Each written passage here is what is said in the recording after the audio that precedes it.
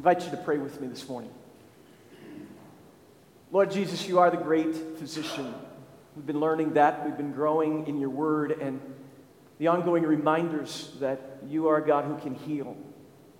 But Lord, we continue to come before you today as one who went up on a mountainside transfigured in the fact that you glowed with the glory of God and that reminder that you're a God who has come among your people for greatness, and that greatness would take you the way of a cross. That would be where healing would come, where that healing would go to new levels, Lord, not just our bodies, but our souls and hearts and lives for eternity. Lord, we pray that we would be cleansed here today, that our complexions would radiate more and more your presence as your people here. We pray it, Jesus, in your presence, now and always. Amen. Amen. I remember hearing about a guy who was in college. He was single.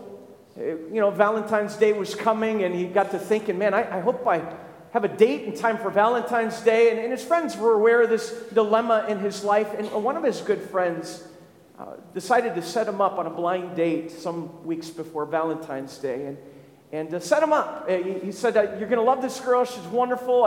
I met her at my work, and you're going to just have a great time. And he's like, okay, but what do I do? And what if I get there and I pick her up and I'm just not attracted to her? Or what if the date's just not going well? What do I do? And his friend had an idea. He said, here's a thought. He said, if it's not going well, just go like this. Go, I'm having an asthma attack. And I'm not recommending this, by the way, okay? But that's the advice this friend gave him, is just, pretend you're having an asthma attack, and that will be your ticket to get out of the date. And he's like, oh, great idea. That's a great plan B just in case. And so the night comes, or they'd set it all up, and he goes to pick her up, and he gets to the door, and she answers, and there she is. And she's just gorgeous, beautiful, and he can say, oh, this is exactly the kind of person I'm attracted to. He's all excited about it. And right at that moment, he says, so are you ready to go? And she's like, yes. Oh, and she starts grabbing her throat. And it's like, asthma attack. Not quite what he had hoped for. Sometimes in life, things don't work out the way we hoped. We long for companionship, we long for love, we long for acceptance, and things get in the way. Sometimes loneliness can overwhelm us. And, the things that add to loneliness, and there's so many factors that bring that on.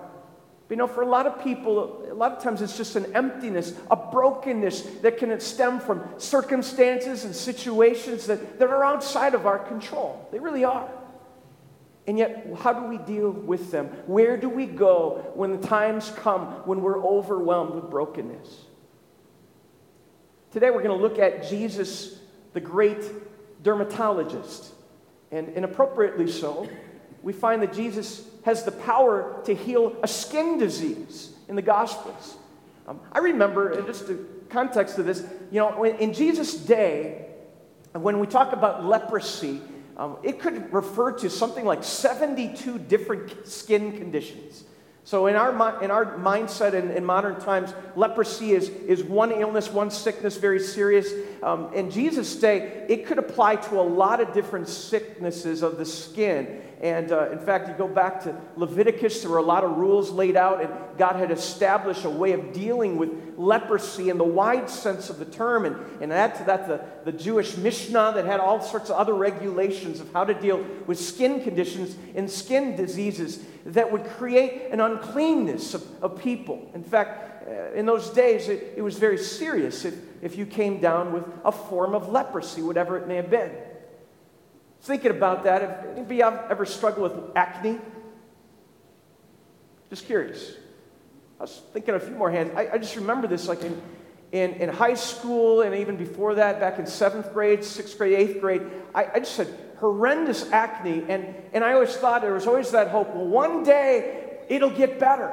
It'll get better. Just hang in there. Everybody tell me, it'll get better. And it didn't get better. And those times where I wanted to go to school, and my face is just all broken out, and I was a picker, and I don't want to put too much imagery in your mind, but it looked horrendous. It looked terrible. And I thought, how can I go out in public like this? Sometimes I didn't want to even go to school. I just felt so diseased, as it were. And I get into my teenage years and horrendous bad acne, and get into college. I'm like, well, maybe it's going to clear up one of these days. And finally went to a dermatologist, and that kind of helped for a little while. But it still continued to be an issue. And so many days, I just felt so self-conscious of the acne on my face. And then I met Shane, and she loved me anyway, and we got married, and she took me to a dermatologist, her dermatologist, and put me on this thing called Accutane, and went through this medication thing, and it was supposed to be the end-all, and it didn't work. And I'm thinking, well, at least I'm in my late 20s now, and it's going to get better any day now. And I got in my 30s, and it didn't get better, and I still break out. I'm in my 40s. It's frustrating. And I'm thinking, that's just acne and how it can create a wall of insecurity. Imagine if that sickness has cultural implications that go even beyond that, of just personally feeling like an outcast. What would it be like to be in a culture where if you have leprosy, and this was the culture of Jesus' day and long before that in Naaman's day too, like our Old Testament reading talked about it, where if you were diagnosed with leprosy, you would be banished from the community. You would be forced to live outside the city walls.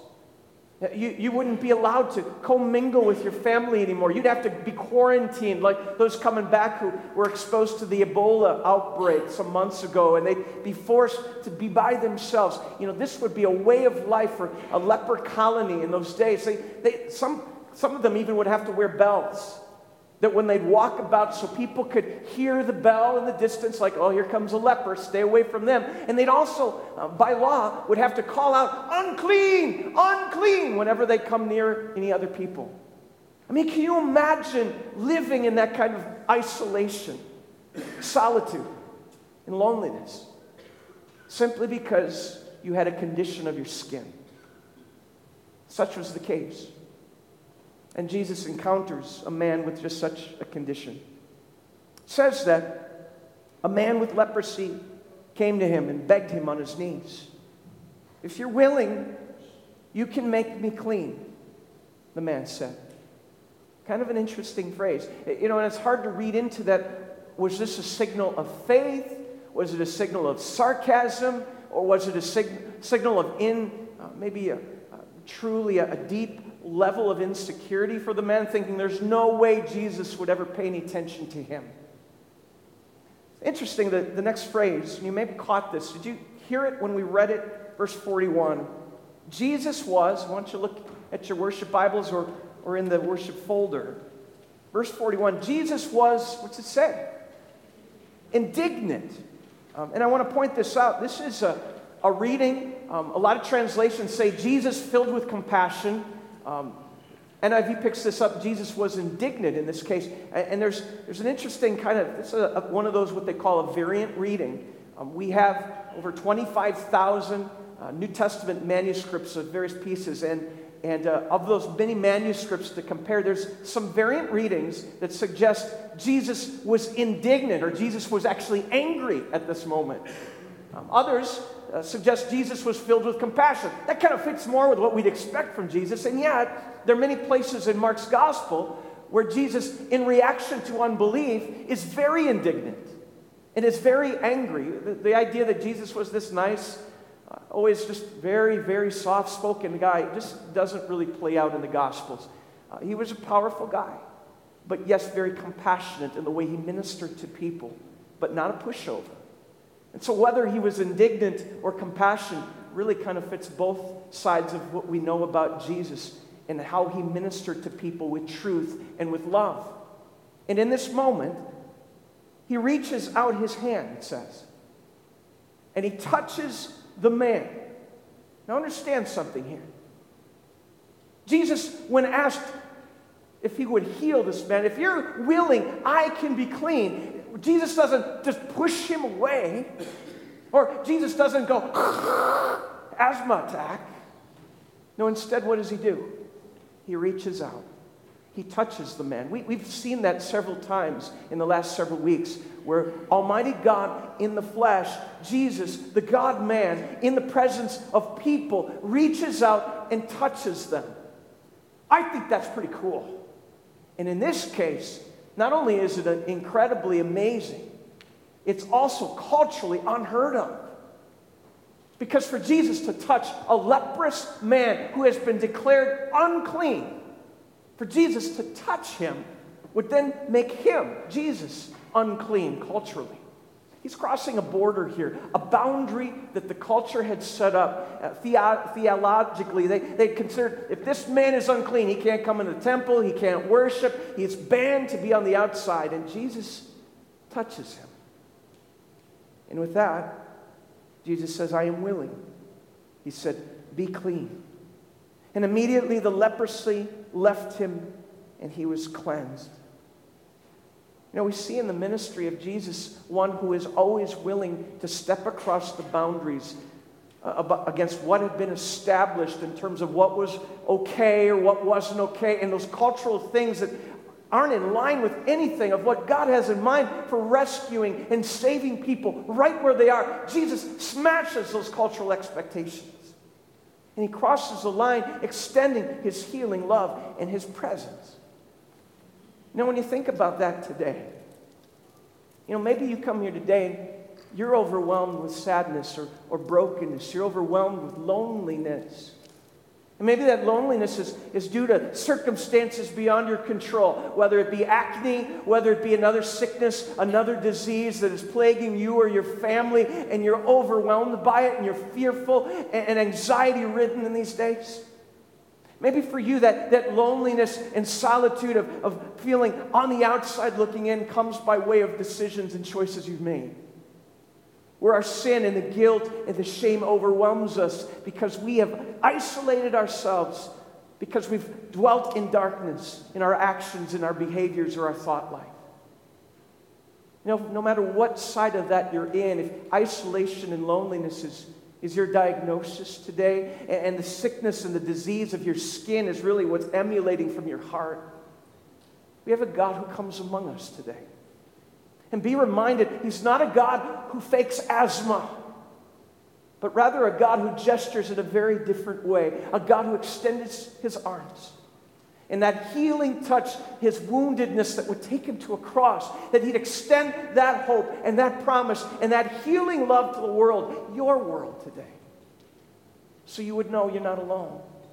So you would know that a God who comes with that amazing love has truly come for you as the great physician and the great dermatologist that heals your diseases and sets you free in your mind, in your heart, in your soul for eternity today. You know, back in the Old Testament, I love that parallel passage where we read about Naaman and his cleansing by Elisha. And the fact that when Naaman comes to Elisha's door, Elisha doesn't even go out there. He just sends a servant to go and tell him, go wash in the Jordan. And he's like, are you kidding me? I thought he'd do something more impressive. And yet he goes and he washes and he's cleansed. Such a ho-hum kind of way. And yet God was at work in that miracle, but it was also pointing to a day where God would work in a miraculous way, and yet what many would say is a ho-hum kind of way of miraculous work. You know, when we are cleansed in the washing of the water and the Word as baptized children of God, we had this incredible opportunity last week in our late service, a third grader who was baptized in Jesus' name, and the joy of the Lord that lived out through him. You know, God was doing a work in him, the cleansing of his heart and his soul in this outward action that was doing something internally that was eternal in his life. You know, God has done that for you. He's brought a cleansing that is connected to you to the greater work of the one who extends his loving touch your way. He's touched you, and today we're going to experience it even more. And the Lord's Supper and that celebration of that holy touch that brings the renewal of forgiveness in our lives. May God bless us in his healing presence. Let's pray. Lord, you are the great dermatologist. And you're a God who comes among us to bring healing on a deeper level that's not just skin deep, but it goes to the level of our souls. Lord, thank you for being the one who is willing to go the way of a cross, Lord, to extend your arms as a hope to the world. As you touch us with your love, as you bring about a cleansing in our life and the renewal of our baptismal calling this day. So bless us as individuals, as families, as one family, as the St. John family, and as a community around the world who gives thanks for your presence and your gift of life and love in our lives today. Thank you to the great physician who dwells among us. In Jesus' powerful name, amen.